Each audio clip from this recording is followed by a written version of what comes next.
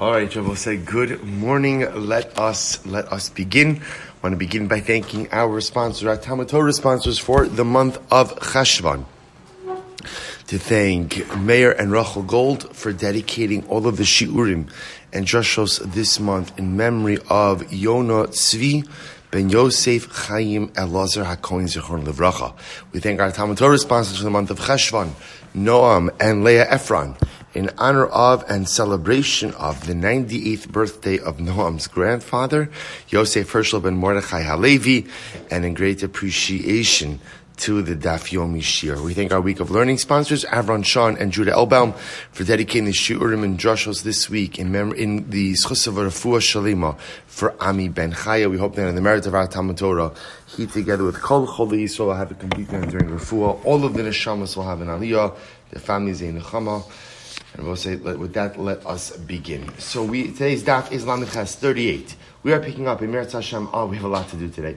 Lamed Zayin Amud Beis 37b. We left off at the first wide line, Itmar. So we'll say, remember again, we are dealing with the fascinating sugya of shared items. Remember again, the topic of the Mishnah was that your Gashmios takes on the Tchum of your person, right? So whatever tchum you have, your kelim, your utensils have the same exact tchum. So we left off, we did a little bit of in a rushed way yesterday with the case of the two people who borrow a talis together, right? And the idea being that one needs it for the Suda Shabbos night, one needs it for Shabbos day, they're going in different directions. So along that same theme, the Gemara says as follows, Itmar, Shnaim Shalat Chu Chavisu Behemim B'Shutfos. Well, so here's the case.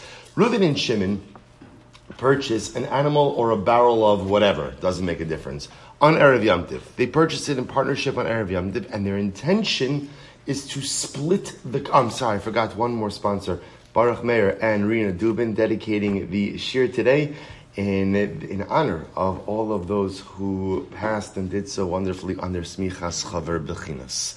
Shkayach, and I thank you for the sponsorship. Many of whom, Baruch Hashem, are here now. So the Gemara says as follows.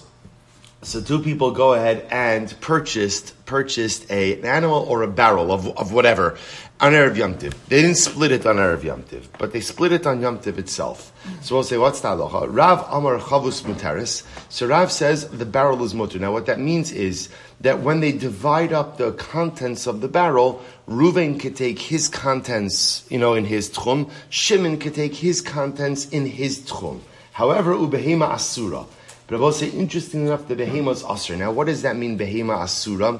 Behema asura means that when they slaughter and split up the animal, the meat is limited to the area of the overlapping tchumen. Right? That's all. So the Rav says when they split up the barrel, the contents, each could take it to their own tchum, but when they slaughter the behema, the meat is limited to the overlapping tchum. Okay, Shmuel Omer, Chavis Nami Asura.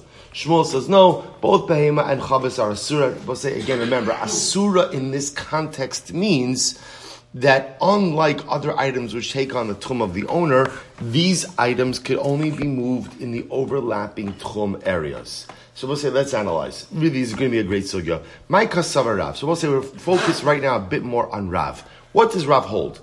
Ikasavar yesh breira. So we'll say, so remember again, the Gemara presupposes that this automatically is a breira question. Because remember again, you have two people who bought something in partnership, Erev Yom Tiv. They don't divide it up until Yom Tiv itself. So b'pashtos, this is a breira issue. If you hold breira, yesh breira, then what? Then it turns out that the split, the division, is retroactively chal as of when? Erev Yom Tiv. If that's the case, then everybody's stuff should take on their tchum. If you hold in breira, there is no retroactive clarification. That means the division effectively happened on Yom Tiv. Well, if the division happened on Yom Tiv, the problem is tchum is established when? Bein hashmashas, at the onset of Yom Tiv. So the overlapping tchumin makes sense. So the Gemara says, I don't understand Rav's position. If Rav holds that there is breira, so even when they slaughter and split up the animal, each partner's meat should take on his tchum. And if Rav holds that there's no breira, no retroactive clarification, afilu chavis nami asura. Even the contents of the barrel should be asur. And once again, asur meaning what? Limited to the area of overlapping tchumen. To which the Gemara says is interesting. The Olam Kasavar, Yesh Breira. Rav holds Yesh Breira. Right, that's what Rav holds. Rav subscribes to the concept of retroactive clarification. If that's the case, then when Reuven and Shimon slaughter their jointly owned animal on Yom Tov, Rabbi say, what should happen? What should happen? Each partner's meat should take on their own tchum. Shanya behema tekayanki tchumen mehadadi. So we'll say this is very interesting. A behema is different because since a behema is one intact living organism and each part derives, we'll call it nourishment from the other, the two tchumen themselves are interwoven. Now look at Rashi for just a moment. This is very interesting. Rashi says the olam kasava yesh breira. Rashi says hilchach chavis muteres. So the problem with the behema is it was alive ben hashmashas. When the animal is alive, all the parts of the animal derive nourishment from each other. Therefore, yanak kol aver ve'aver mishel chavero ve'in kan livrar. Rabbi say this is fascinating. Essentially, what the Gemara is suggesting is that Rav holds a breira. But he holds that by an animal, you can't really say breira. Why? Because all of the parts are inherently intertwined. Since it's one living organism, all of the parts are intertwined, and therefore you can't say breira. See, what's interesting is as follows. Imagine you have a barrel of wine. So remember again, Reuven and Shimon buy the barrel of wine together. They split it on Yom Tov. Yesh breira will say, when Reuven gets his part, what's the tchum of his part? His tchum. Right? Because retroactively it's clarified that this was really my portion as of Erev Yom Tov. Why does that work, says Rav?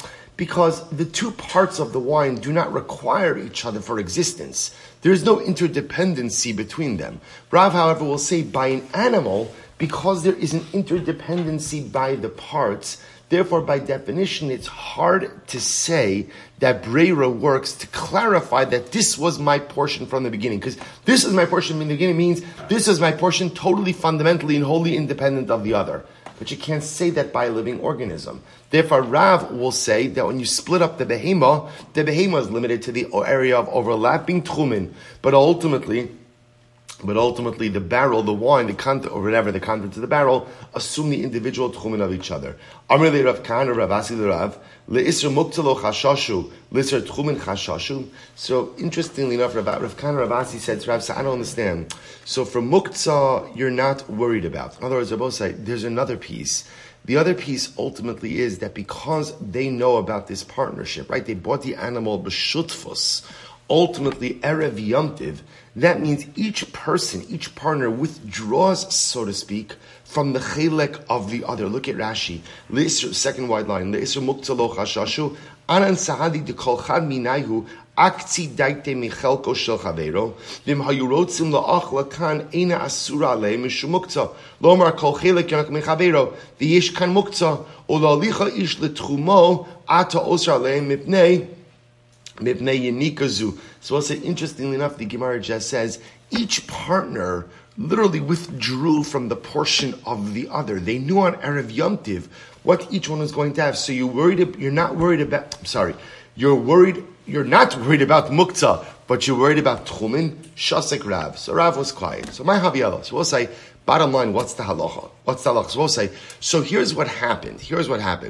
Is we talk about this case of partners who buy something jointly on Erev Yom Tov, but they're not dividing it. So we'll say the easy way to sidestep this whole discussion is how divide up everything when Erev Yom Tov. Okay, so but they're not doing that. So they're dividing it up Yom Tov. So the shaila is an interesting case because already on Erev Yom Tov, I know that 50% of this is mine and 50% of this is Reuven's. I know that.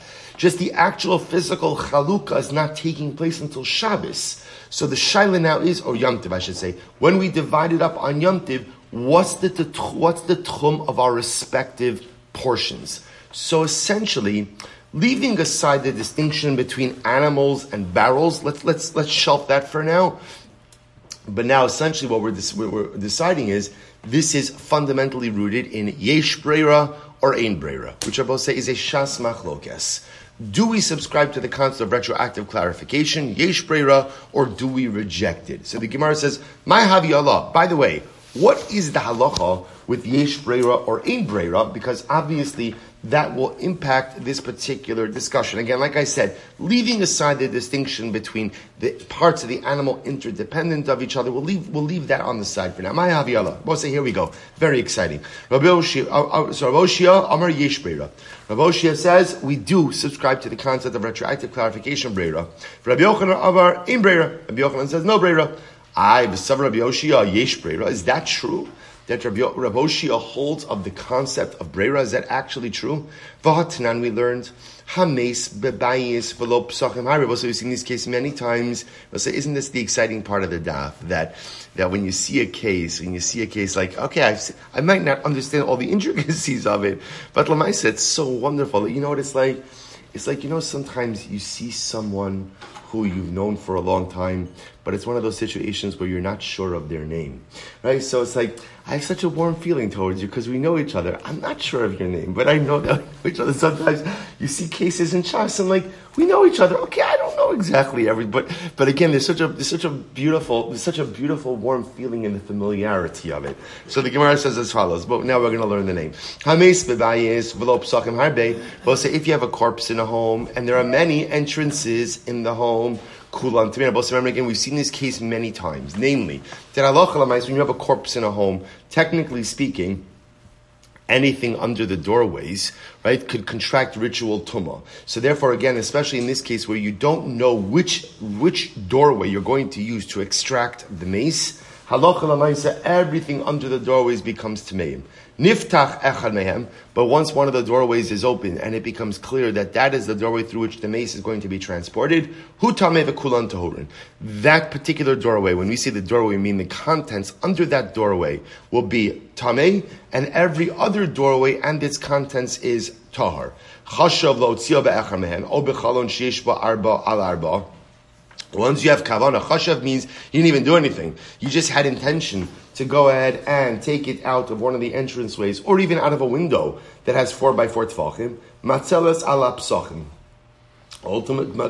Ultimately, that saves all of the other entranceways / exits from tumah. Beishamai says, "V'hu shechashav alav od ad shelo yamos hames." Beishamai says, yes, that's true, but that's only if you had in mind which entrance you're going to use or exit you're going to use when? Before the person died. Beisila says, no, even if you only have in mind which exit you're going to use once the person died, that also saves all of the other exits from Tumah. And Abba said, the Gemara says, now, Bepashtos, what's the machlokis Beishamai Beisilel? Yesh breira, ein breira. Beishamai says, ein breira. Therefore, once you decide, that'll have impact going forward. Beishamai will say, Beisila will say yesh breira, and therefore ultimately again that has an impact even retroactively. V'itmar Allah, Rav Oshia said, the Taras HaPsachim mikanu lahaba. Rav Oshia is on record as saying that kavana to take the mace out of a particular entrance or exit, I keep saying entrance, exit, only works to go ahead and purify the other exits from this point forward. However, mikanu lahaba in Lemafreya lo. Doesn't work retroactively. So we'll say here you have Rav Oshia on record essentially saying what? Ein breira. Ein breira. That contradicts what we just said before, because before we said, Rav Oshia says, yesh breira, to which the Gemara says, you're right, epoch. Rav Oshia Amar ein breira, Rabbi Yochanan Amar yesh breira. You're right, you gotta switch things around a little bit. Rav Oshia is the one who said ein breira, Rabbi Yochanan said yesh breira. Good, beautiful, that worked, except now we have another problem. Umi isle Rabbi Yochanan breira, does Rabbi Yochanan subscribe to the concept of breira? Does he actually agree to the concept of breira? Say, watch this case. This is fascinating. From Rabbi Yasi, Rabbi Yochanan, ha'achin shechalku lekuchosein umachzirin ze lo ze biyovel. Rabbi say, this is fascinating. Rabbi Yochanan says as follows. Rabbi Yochanan says as follows, that halacha l'maisa, when brothers divide up an estate, right? Yaakov dies, Reuven, Shimon, Levi, Yehuda divide up the estate. I will say, there are two different ways of looking at their relationship to the estate. Watch this. If you hold yesh breira, then it turns out that what? That the portion that each brother gets is what? The portion the father wanted them to have. If you hold ein breira, effectively, they have a relationship of purchasers from one another. Because we'll say, if you hold in Breira, that means when the father dies, every brother owns what? Every brother owns what? A particle of everything. A particle of everything. And essentially what they have to do is they have to buy each other out from their respective portions. Now you're thinking to yourself, okay, who cares? Like, bottom line is the same. At the end of the day, everybody gets their particular portion. They might even get the same amounts. Where does it come up, Rabbi Osai? Yovel. Because what happens again by real estate transactions by Yovel? They revert back to their original owners. If you hold yesh breira, so it turns out when they divide up the estate, every brother gets what he was initially destined to get, and there's no overlapping ownership interests. Nothing goes back by Yovel. If you hold, however, that they are purchasers, essentially in the estate, in other words, they're purchasing, they're buying out each other. Well, if it's a purchase and it's real estate, then those portions, technically speaking, go back into the pot on Yovel. Incredible. So the Gemara says as follows. Therefore, Rabbi Yochanan says, brothers who divide up an estate essentially purchase from each other, and it has to, and they essentially have to return their respective portions by Yovel. So we'll say, what does that show? Rabbi Yochanan doesn't hold of Breira. You just said before, Rabbi Yochanan holds a Breira. Rabbi Yochanan does hold a Breira.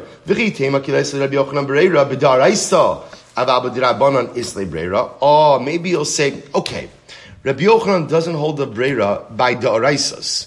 So Yerusha could go ahead and be a Da'araisa, or I should say Yovel is a Da'araisa. Ultimately, that's Rabbi Yochanan doesn't hold of Da'araisas, but by Dirabanans, ultimately again, he will go ahead and hold of Breira. So we'll say, just to be clear, the Da'araisa in this case is Yovel, which is why Rabbi Yochanan would say that the brothers' portions go back into the collective pot, or return to each other on Yovel. But by Dirabanans, what's the Dirabanan in this case? We are presupposing that Tchumin are Dirabanan. So in the Tchum case, Reuven and Shimon bought a barrel of wine together on Erev Yom Tiv. Don't end up dividing it until Yom Tiv. Yesh Breira, each partner's portion has his respective Tchum. So maybe we could say it like that. You could hold a Breira, but you only hold a Breira in Dirabanans and not Oraisa. Very fascinating. So the Gemara says, Umi Islay, is that true? Is that actually true? Vatani Ayo, Rabbi Huda Omer, Ein Adam Masna Shnei Dvarim Ke'echad. Rabbi Huda holds that you can't simultaneously stipulate on two things at once. We'll say now what this is talking about over here is Erev Tchumin, right? You want to make well, let's here we go. Im Bachacham LeMizrach, Eruv LeMizrach. Ulamayrav, Eruv LeMayrav, the Ilu Lekana Lekana. So we've had this case. Another one of these Shas cases which you've seen.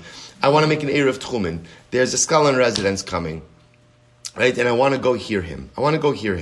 So, but I don't know which direction he's coming from. So I can make two Eruvin, one to the east, one to the west. And I could say, whichever direction he comes from, that's the one I want to activate. What can't I do? I can't, let's say there are two scholars in residence coming, one from the east, one from the west. But I don't know who I want to hear yet. I can't make two Eruvin. I can't make that I can't do. So the Gemara says, Vavina ba, top of Lamed Ches. When we asked, Maishna lekano lekandolo, why can't you go ahead and make two Eruvin de'in Breira? Because Rabbi say ultimately again we don't subscribe to the concept of Breira. One second. Mizrach umayrav nami in Breira. So we'll say, but 1 second. Don't both of these cases rely on Breira? In other words, we'll say either case. Even where it's one Talmud Chacham, but I'm just not sure which direction he's coming from, east or west. So what do I do Erev Shabbos? I make an Erev to the east, I make an Erev to the west. And what do I say? When I wake up in the morning and I find out where he is, that should be the Erev. Isn't that Breira? Isn't that Breira also? To which the Gemara says, no. Rabbi Yochanan, ukvar ba Chacham. Rabbi Yochanan says, no. The case is where the Talmud Chacham already came to town. In other words, already before Ben Hashmoshes Erev Shabbos, he was already in town. So what's happening over here? What's missing? What's my knowledge? In other words, I don't know. The Metzias is already in effect. So therefore, again, I can make an Erev to the east and Erev to the west already by Ben Hashmoshes on Erev Shabbos, the Erev has already taken hold. It's just, I don't know. The Erev works, I don't know. So we'll say that does not rely on the concept of Breira. as opposed to going in and saying, Rabbi A is coming from the east, Rabbi B is coming from the west. I don't know who I want to see, so let both Eruvim go ahead and be there. I'll decide tomorrow morning which one I want to go to. That doesn't work because that's reliant on Breira. So what do you see over here? You see over here that Rabbi Yochanan doesn't hold of Breira, even by a D'Rabbanan. Because we're, again, presupposing that Tchumen are D'Rabbanan. What a mess. Alma, Leslie Rabbi Yochanan Breira. So rather, Rabbi, you see that Rabbi Yochanan does not hold the Breira. So watch this. Remember, how did we get into this whole difficulty of Rabbi Yochanan holding Breira? Because what did we do? Remember, we flipped Rav Hoshea. Right? Remember again, when we started the sugya, we said Rav Hoshea holds of Breira, Rabbi Yochanan does not. Then we had the contradiction from the Brisa about taking out the mace with Rav Hoshea, so we flipped Rav Hoshea. No, Rav Hoshea really holds Ein Breira, and Rabbi Yochanan holds Yesh Breira. Now we've seen Rabbi Yochanan doesn't hold the Breira. So ultimately, again, we're going to go back. Let's restore to what we had. Let's take back. Rav Hoshea is the one who holds Yesh Breira, and Rabbi Yochanan holds there is no Breira. So what do you do with the case about the mace? Watch this. Don't switch around anything. Vichi lesle Rabbi Yochanan, vichi lesle l'Rabbi Hoshea. Breira midaraisa. Aval b'drabanan islay. Shabbos say, interestingly enough, the Gemara goes back, undoes the flip, and says in reality it's not a contradiction. Rabbi Hoshea holds a Breira, but he only holds a Breira when? By drabanans, not by deoraisas. And therefore halacha l'maisa, Rabbi Hoshea will hold in the case of tumas meis. That's a doraisa. Therefore, he does not subscribe to the concept of breira. But ultimately, when it comes to tchumen, right, when it comes to going ahead and dividing up shared produce, shared product on Yom Tiv, we could hold of breira, and that therefore retroactively each partner received his share that was really his on Erev Yom Tiv, and therefore each partner's produce will have that respective partner's tchum. But say an incredible idea. It's interesting. I don't remember coming across this. We talk about breira all the time, but this distinction between breira in a da'orai, no breira in a da'oraisa, yesh breira in a d'Rabbanan, quite fascinating. Good. Darash Mar Zutra, halacha Rav Hoshea. Mar Zutra said, halacha Rav Hoshea, that we subscribe to breira in d'Rabbanans, but don't subscribe to breira in d'oraisas. Amar Shmuel. Good. So we'll say Amar Shmuel. Shor shal patam, hareyu karagli kadam. So we'll say, now back to some of these other cases. This is fascinating. Shor shal patam, we'll say patam is a person who fattens up animals. So what's the pshat with this? Rashi says, Shor shal patam, it's the last short line in Rashi. Shemafatim shvarm nimkar. We'll say the patam is a guy who fattens up oxen to sell them. So what's the halacha? Ultimately, again, that's shor. So we'll say if you were to purchase that animal on Yom Tiv. So remember again, normally we were saying that we'll say what happens if you before we saw this, if you purchased an animal on Yom Tiv, what's the tchum of the animal? What's the tchum of the animal? The owners, right? That's because that's the model that the Mishnah created for us. The Gemara is giving us some interesting exceptions to that rule. So if you purchase an animal from the fattener on Yom Tiv, so ultimately again that animal takes on the tchum of the purchaser. Take a look at Rashi. Hareyu karagli kolav, first wide line. Afilu ben ira cheresh shebalakan al yedei eruv. Even if someone from out of the city came to purchase an ox from the fattener, Dechevan da'arche lizabune me'esmal ukma bershusei demand da'asi lemachar v'zabun. They both said this is incredible. See, essentially, what does the fattener do with his oxen? Probably a better name than fattener, but right. What does the fattener do with his oxen? What does he do? He sells them. So therefore the Gemara says something absolutely amazing. He knows he's going to sell his ox, especially on Yom Tiv. Right? On Yom Tiv, people want meat. Right? There's a mitzvah. So ultimately, again, because the fattener knows that he's going to sell, he has in mind that the tchum of this animal should be the purchaser's tchum. Now I will say, what's the dramatic chiddush in that? Even though what? He has no idea who this person is going to be. But it's the nature of the metzias The nature of the Metzias is that Fatner says, I'm the owner now, but I know I'm not going to be the owner on Yom Tiv. So therefore, halacha l'maisa, it takes on the tchum of the purchaser. Quite incredible. Shor shel roa. Both say, what about the ox of a shepherd? Ultimately, again, hareyu karakle osayir. That ox takes on the tchum of the townspeople. Now, what does that mean? Take a look at Rashi. Shor shel roa. Adam shemagadol behemo shelo pam shemocher me'an l'shcheinav u'makirav. Supposed to listen to this. The shepherd case is the following. It's a guy who raises his own flock, but sometimes he sells to townspeople, but he never sells to people out of town. Right? He stays here from out-of-towners, right? So we'll say, so ultimately he only sells to people in town. So what's the status of that animal? So Rashi says, Hariyu karagle osa ansheir, apayim amal. Essentially, that animal has the tchum of that city, of the residents of that city. Now, which means is it has 2,000 amas in any particular direction. I will say it's the same halacha, that since the roa knows that if he sells, he's going to sell to someone local, therefore, the animal takes on the local tchum. Quite amazing. Hashoah kli mechaver merigam. This will say, remember again, the halacha was, the Mishnah said, that if you lend your friend a utensil on Erev Yom Tiv, what's the halacha? The utensil takes on the tchum of the borrower. To which the Gemara says, Pshita. Or isn't that obvious? In other words, if the utensil was in the domain of the borrower on Erev Yom Tiv, so of course it takes on his tchum. To which the Gemara says, Lo tzricha shelo masru lo ela b'yom tiv. Oh, no, what's the case I will say? This is a case of where the object, interestingly enough, Ruvain made the arrangement to borrow with Shimon on Erev Yom Tiv, but Ruvain didn't actually take the kli, borrow the kli, until when? Until Yom Tiv itself. You might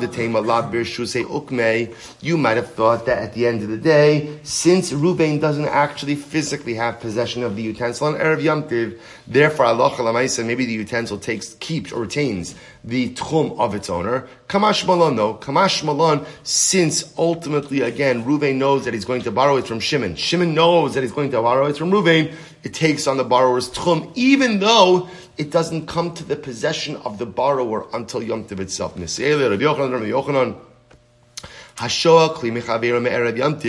If you borrow a utensil from your friend on Erev Yom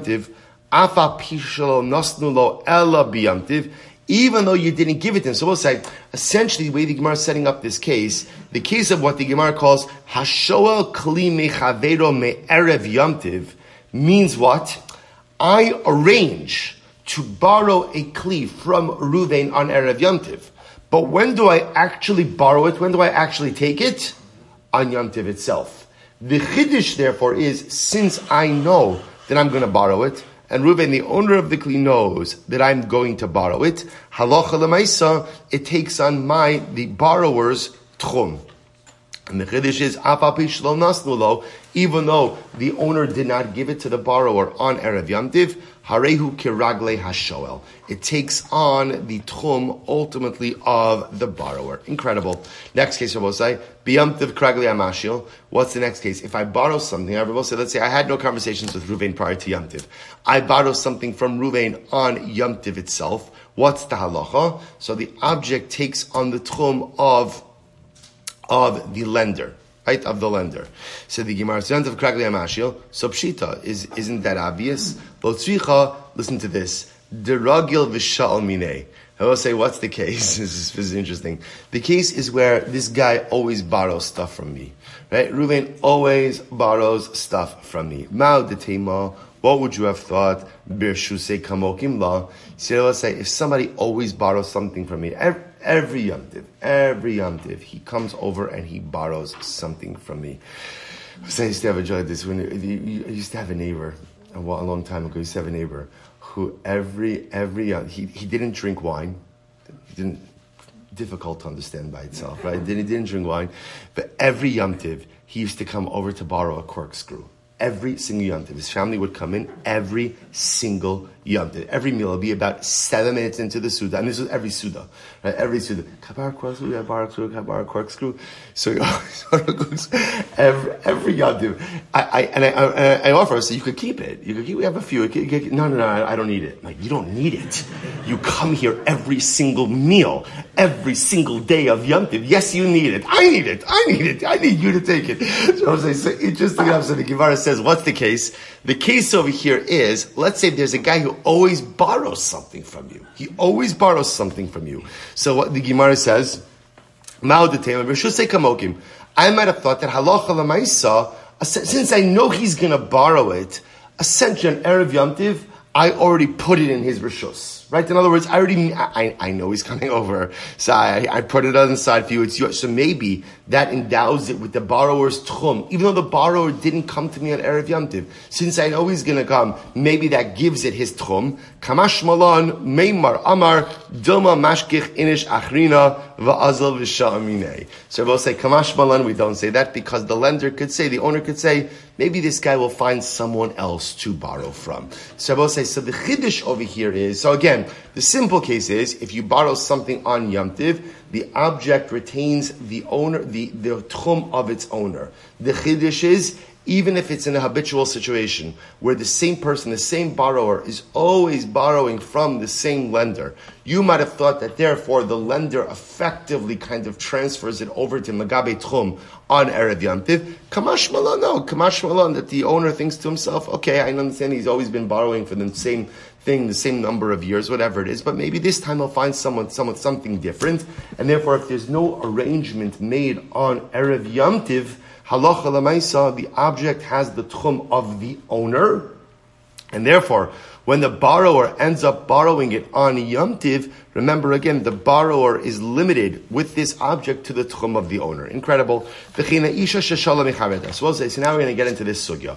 So remember again, the Mishnah said, if a woman is making bread, and let's say she went ahead and she borrowed mayim umelach. She borrowed water and salt. So what's the halacha? The Mishnah said, Hare elu kiragle shtehen. Ultimately, this is very interesting. The dough will be limited to the shared tchum.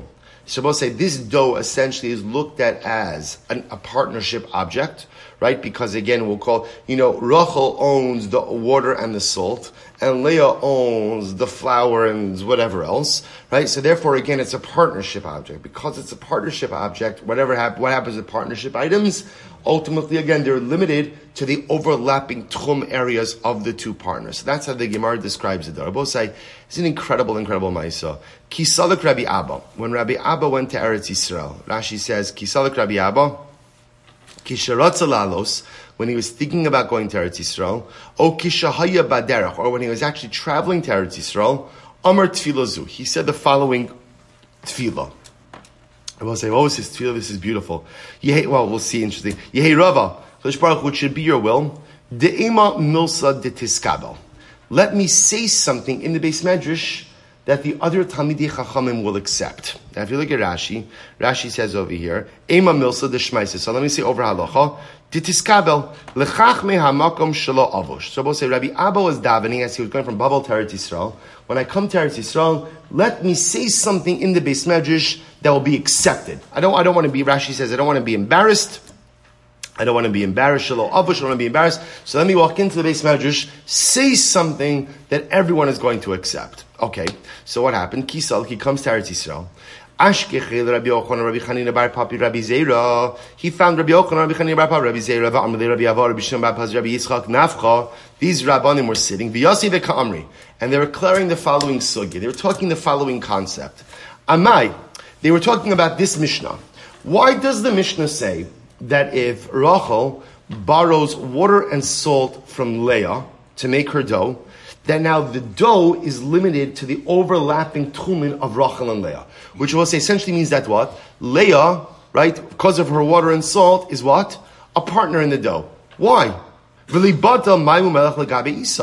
Why don't we say that the water and salt are bottle to the dough? I'm supposed to say, you're right, there's a mixture of things, but why don't we say water and salt are bottled to the dough? So the Gemara says, so what happened? Amar le Rabbi Abba. So Rabbi Abba, remember again, Rabbi Abba was the one who davened, let me say something that's going to be accepted. So Rabbi Abba said as follows. All right, now before you turn the page, I should look at the last Rashi. Amru Rabbi Abba, umishum dechelka shalzu muat ba yovet shma milikros al isa. So I will say, what Rabbi Abba is going to argue about is as follows. You guys are suggesting that because all Rachel has Leah has in the dough is the water and salt, she has such a minute portion, her minute portion should become bottled in the majority. Rabbi Abba says, I'm going to show you why that thinking is flawed. I'm going to Rabbi Abba, I'm a base. Hareshin is Arib lo kav chitin, basar kabin chitin shel chaveiro. We'll say, let's say, I have 10 kabin of wheat. And what happened? 1 kav of Ruvain's wheat gets mixed in with 10 kabin of my wheat. We'll say, is anyone going to say, well, sorry, Ruvain, you lost your wheat, you have 10 kav, I have 1 kav, you have 1 kav, I have 10 kabin, bottle barov, right? Your 1 kav is bottle in my 10 kabin, and that's it. Would anyone say such a thing like that? Rabbi said, of course not. Of course not. Now again, what I have to return to Reuben and how I have to return it to him, do I have to give him a kav of wheat, or do I just give him the financial value, whatever it is? But one thing is clear, which is what? Reuven's portion is not what? It's not bottle. That's the point that Rabbi Abba is making. In other words, just because something is in a small proportional ratio does not automatically result in its bittul. That's the point that he's making. So again, Rabbi Abba wants to say, therefore, even though all Leah has in this dough is salt and water, halacha l'maisa, it's not bottle. So what happened? Achiku alei. Both say, so all of the other Rabbanim in the Beis Medrash began to laugh at him. They laughed at Rabbi Abba. They said, that's absolutely ridiculous. So what happens? So Amrle, so we'll say, we'll see ultimately again, we'll see exactly why they laughed at him. Amr Lahus, Rabbi Abba was very offended. He said, Gulsaichu shakli, did I take your clothing that you're laughing at me? In other words, he was very offended that they were laughing at him. Did I take your clothing that you're laughing at me? It didn't quite work out. They laughed at him even more. So I will say, so this story is actually quite fascinating. So first of all, before we go on, let's just spend a moment. What's going on over here, right? We know the halachic exchange is fascinating, but the actual story is bizarre. What is I understand what Rabbi Abba is davening for. I understand that piece. But at the end of the day, why are they laughing at him? And why does the Gemara record this story? In other words, even if Rabbi Abba said something that wasn't correct, the Gemara is filled with Rabbanim who put forward ideas and is not correct. What's happening over here? So I want to share with you two incredible things. The first is a Chassam Sofer. The Chassam Sofer quotes this concept. I saw this brought down in the Sefer Daf al Adaf. He quotes 2 different ideas. He quotes one in Shalos Teshuvos, Arachaim Siman Reish Chas, and one on Shas. It's Chassam Sofer on Shas, the end of Parak Mashilin. I'm going to quote to you just a line from the end of Parak Mashilin. The Chassam Sofer says this is dramatic. He says, Ach Musar Heskel Nishma Mizeh. He said, why? You see, when you read the story, what it sounds like is that Rabbi Abba is getting punished. In other words, he davened, let me say something that's going to be accepted. And not only was it not accepted, but what happened? He was made fun of. We'll say, right? In other words, it happens all the time. Nah, that's ridiculous. That doesn't make any sense. To laugh at someone, and by the way, when he expresses his frustration about being laughed at, to laugh at him again is a pretty dramatic thing. So says the Chassam Sofer, when you look at this story, it looks like Rabbi Abba is being punished. What is he being punished for? So the Chassam Sofer says something amazing. He says, Sheyomar milsa de tiskabel. What was Rabbi Abba's mistake? Rabbi Abba's mistake was, says the Chassam Sofer, that he davened, let me say something that will be accepted by other people. Malo im yikabel imlo. Says the Chassam Sofer, why do you daven that other people should accept your opinion? Amar divarecha l'shem shamayim. When you speak words of Torah, when you speak in general in life, whatever you say should be truth. If people listen, if they don't listen, if they accept, if they don't accept, the goal in life is not acceptance. Right? The goal in life is not to get others to follow my will. The goal in life is not to be right. The goal in life is to be true. So says the Chassam Sofer, Rabbi Abba, that's what you're davening for? For people to go ahead and accept what you have to say? It's the shtickle gaiva. Who says they have to accept what you have to say? Your goal in life should be that when you learn Torah, it should be a pursuit of emes. And Abba say, and therefore again he's laughed at, because the tefillah, says the Chassam Sofer, was an inappropriate. And Abba say, what a profound lesson on two levels. First of all, how we learn. Why we learn. Why do we learn? I will say, why do we engage in the pursuit of Torah?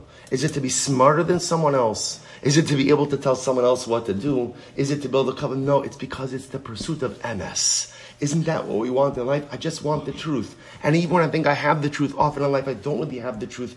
Torah gives me clarity. And when I learn Torah, my goal is, HaKadosh Baruch Hu, I'm running, I'm searching, I'm seeking emes. That's all I'm seeking in life. I'm seeking emes. That's lesson number one. Lesson number two, I will say, is we spend so much time in life trying to be right. Trying to be right. You know, there's a beautiful Sfas Emes. The Sfas Emes says, you know the difference between children and adults? I've mentioned this before. It says, adults want to be right. Children are content with being happy. And he says that's why a child goes ahead and gets upset. A child has a fundamental meltdown. What do? You give the kid an ice cream, a candy bar, and what? Suddenly, everything is fantastic. How does that work? Because children value being happy over being right.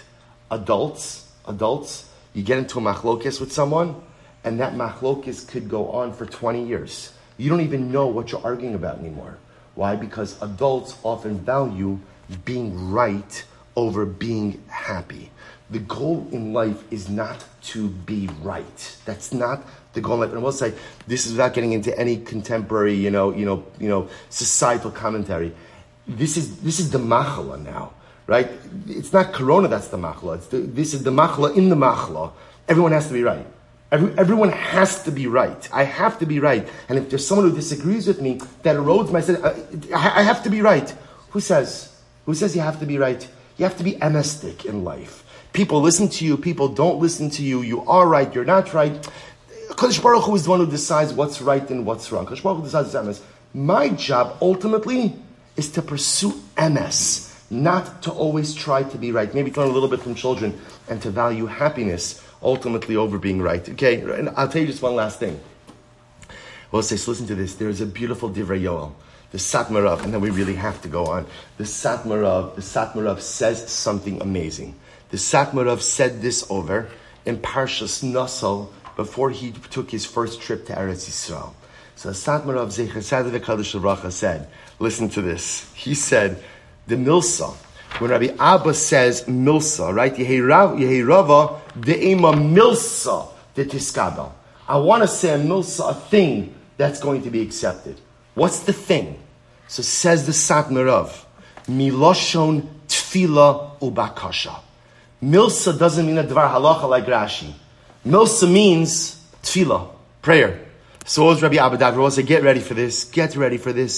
Vihine Eretz Yisrael hu makom ma'aver kol tfilos Yisrael michol mekomos moshvaseim sha'olim l'shamayim derech Eretz Yisrael.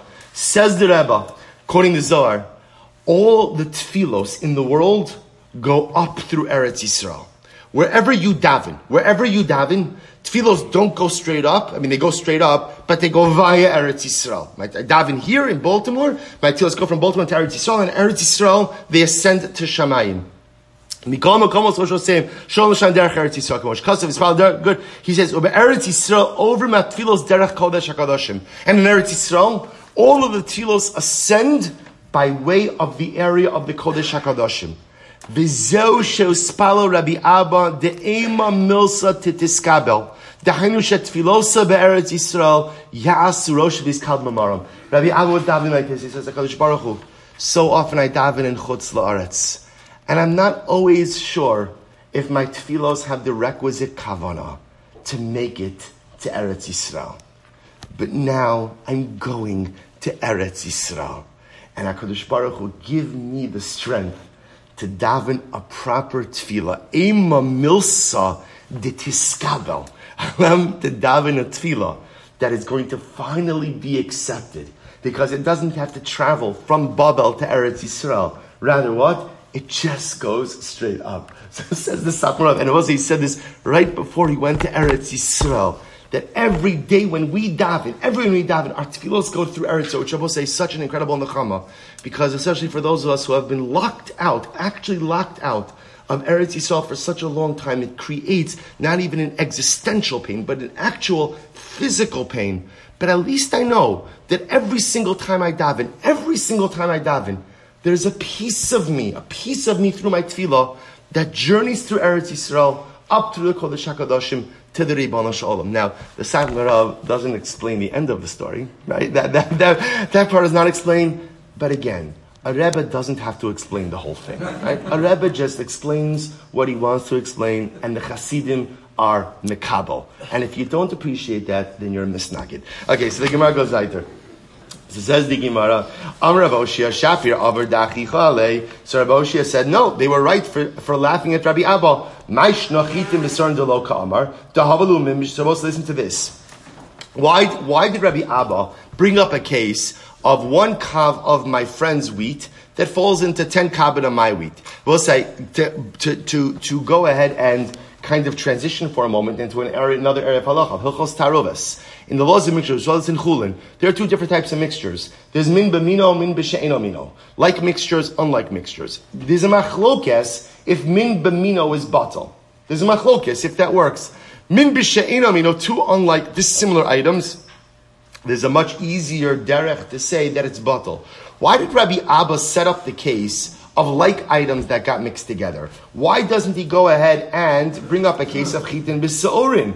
Tahavlu min b'she'eno mino, or min b'she'eno mino batal. We'll say that would have been such a better case. Bring up a case of 1 kav of barley that falls into 10 kabin of wheat.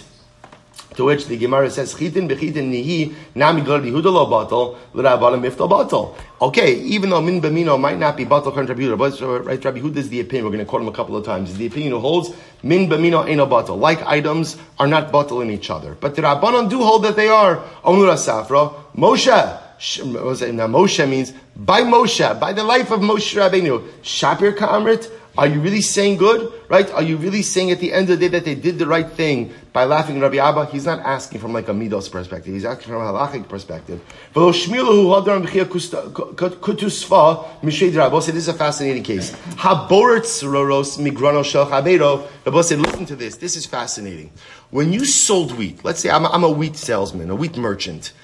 It is understood that when you purchase wheat, there's some amount of impurities mixed into that wheat. Right? That's understood. That's understood. So they will say, watch this. I'm selling a kav of wheat to Ruvain. Okay? So what happens? I have a very well-meaning friend. And what does my well-meaning friend know? Oh, he knows Silber's selling a kav of wheat to Ruvain. What does he do? He picks out all of the impurities from the wheat. So we'll say, what's the halacha in that case? Chayiv l'shalim lo demechitim. My well-meaning friend, we'll call him Shimon, is chayiv to pay me. Because why? Because as a result of his removal of the impurities, what's happened? I now have to give Ruvain more wheat. He's causing that. So we'll say, in other words, it's accepted transactionally that when you purchase wheat, when you purchase a kav of wheat, everyone knows that what? What are you not getting? A complete kav of wheat. You're getting a complete kav. But included in that kav ultimately are impurities. Now Shimon thinks he's a big tzaddik and he's removing all the impurities. That's great. You're a big tzaddik. Be a big tzaddik on your own dime. Right? He owes me now for the extra amount of wheat that I now have to go ahead and give to Ruvain. We'll say, what do you see from that? Alma kila chasre. Now we'll say, now think about this for just a moment. Those impurities by themselves, are they worth anything? No. But clearly, they do generate they are real, and ultimately they're part of the mixture. Now, why is he bringing this up? Because remember, what are we trying to say? We're trying to suggest that water and salt should be bottled to the dough. All the Gemara is trying to show over here, Rav Safra is trying to point out, is Rabbi Abba is not so wrong. In other words, even something very insignificant, ultimately, again, is not necessarily bottled in the mixture. Hachanami kila chasre. So to over here by the dough, halacha lemaisa, even though Leah is only contributing water and salt, and Rachel contributes the dominant amount, halacha lemaisa, Leah's minimal contribution is not batal. Okay, but there's also a difference, again, halacha lemaisa, between what we call mamon sheish l'tovin, mamon she'ein l'tovin, which means money that has someone who's claiming it, and money that has no one who's claiming it. So I will say, Rashi points out over here. So if you look at Rashi, Rashi says, "V'lo shani le umas nisin mamon she'ein lo tovin hayom." So I'll say, remember again in the Mishnah, Leah is lending the water and salt, and she's giving it. She's giving. In other words, she's not retaining an ownership interest in it. So she's essentially relinquishing ownership of it. So why wouldn't her water and salt be batal, as opposed to some of these other cases where someone is still retaining an ownership interest? To which the Gemara says, "Amar leila tamech." Had Amrav Chisda, that's what Rav Chisda said. Nevela betela b'shchuta lefishi efshel l'shirma. You know what we'll do? We'll stop over here for today. We'll pick up. By the way, don't worry. The last daf, which is Sunday, Emirat Hashem, is only in Amud Aleph. So we have plenty of time, Emirat Hashem. We'll pick up over here with this case. So just to understand what we're leaving off with, we're leaving off trying to figure out why Mishnah said that halacha lemaisa, Rachel borrows water and salt to make her dough. When they make the dough on Yom Tov, the dough has only the overlapping tchumen of both of them. What we're trying to figure out is why is that? After all, at the end of the day, why don't we say that the water and salt should be bottled to the dough? Emirat Hashem, to be continued tomorrow. Shkoyach.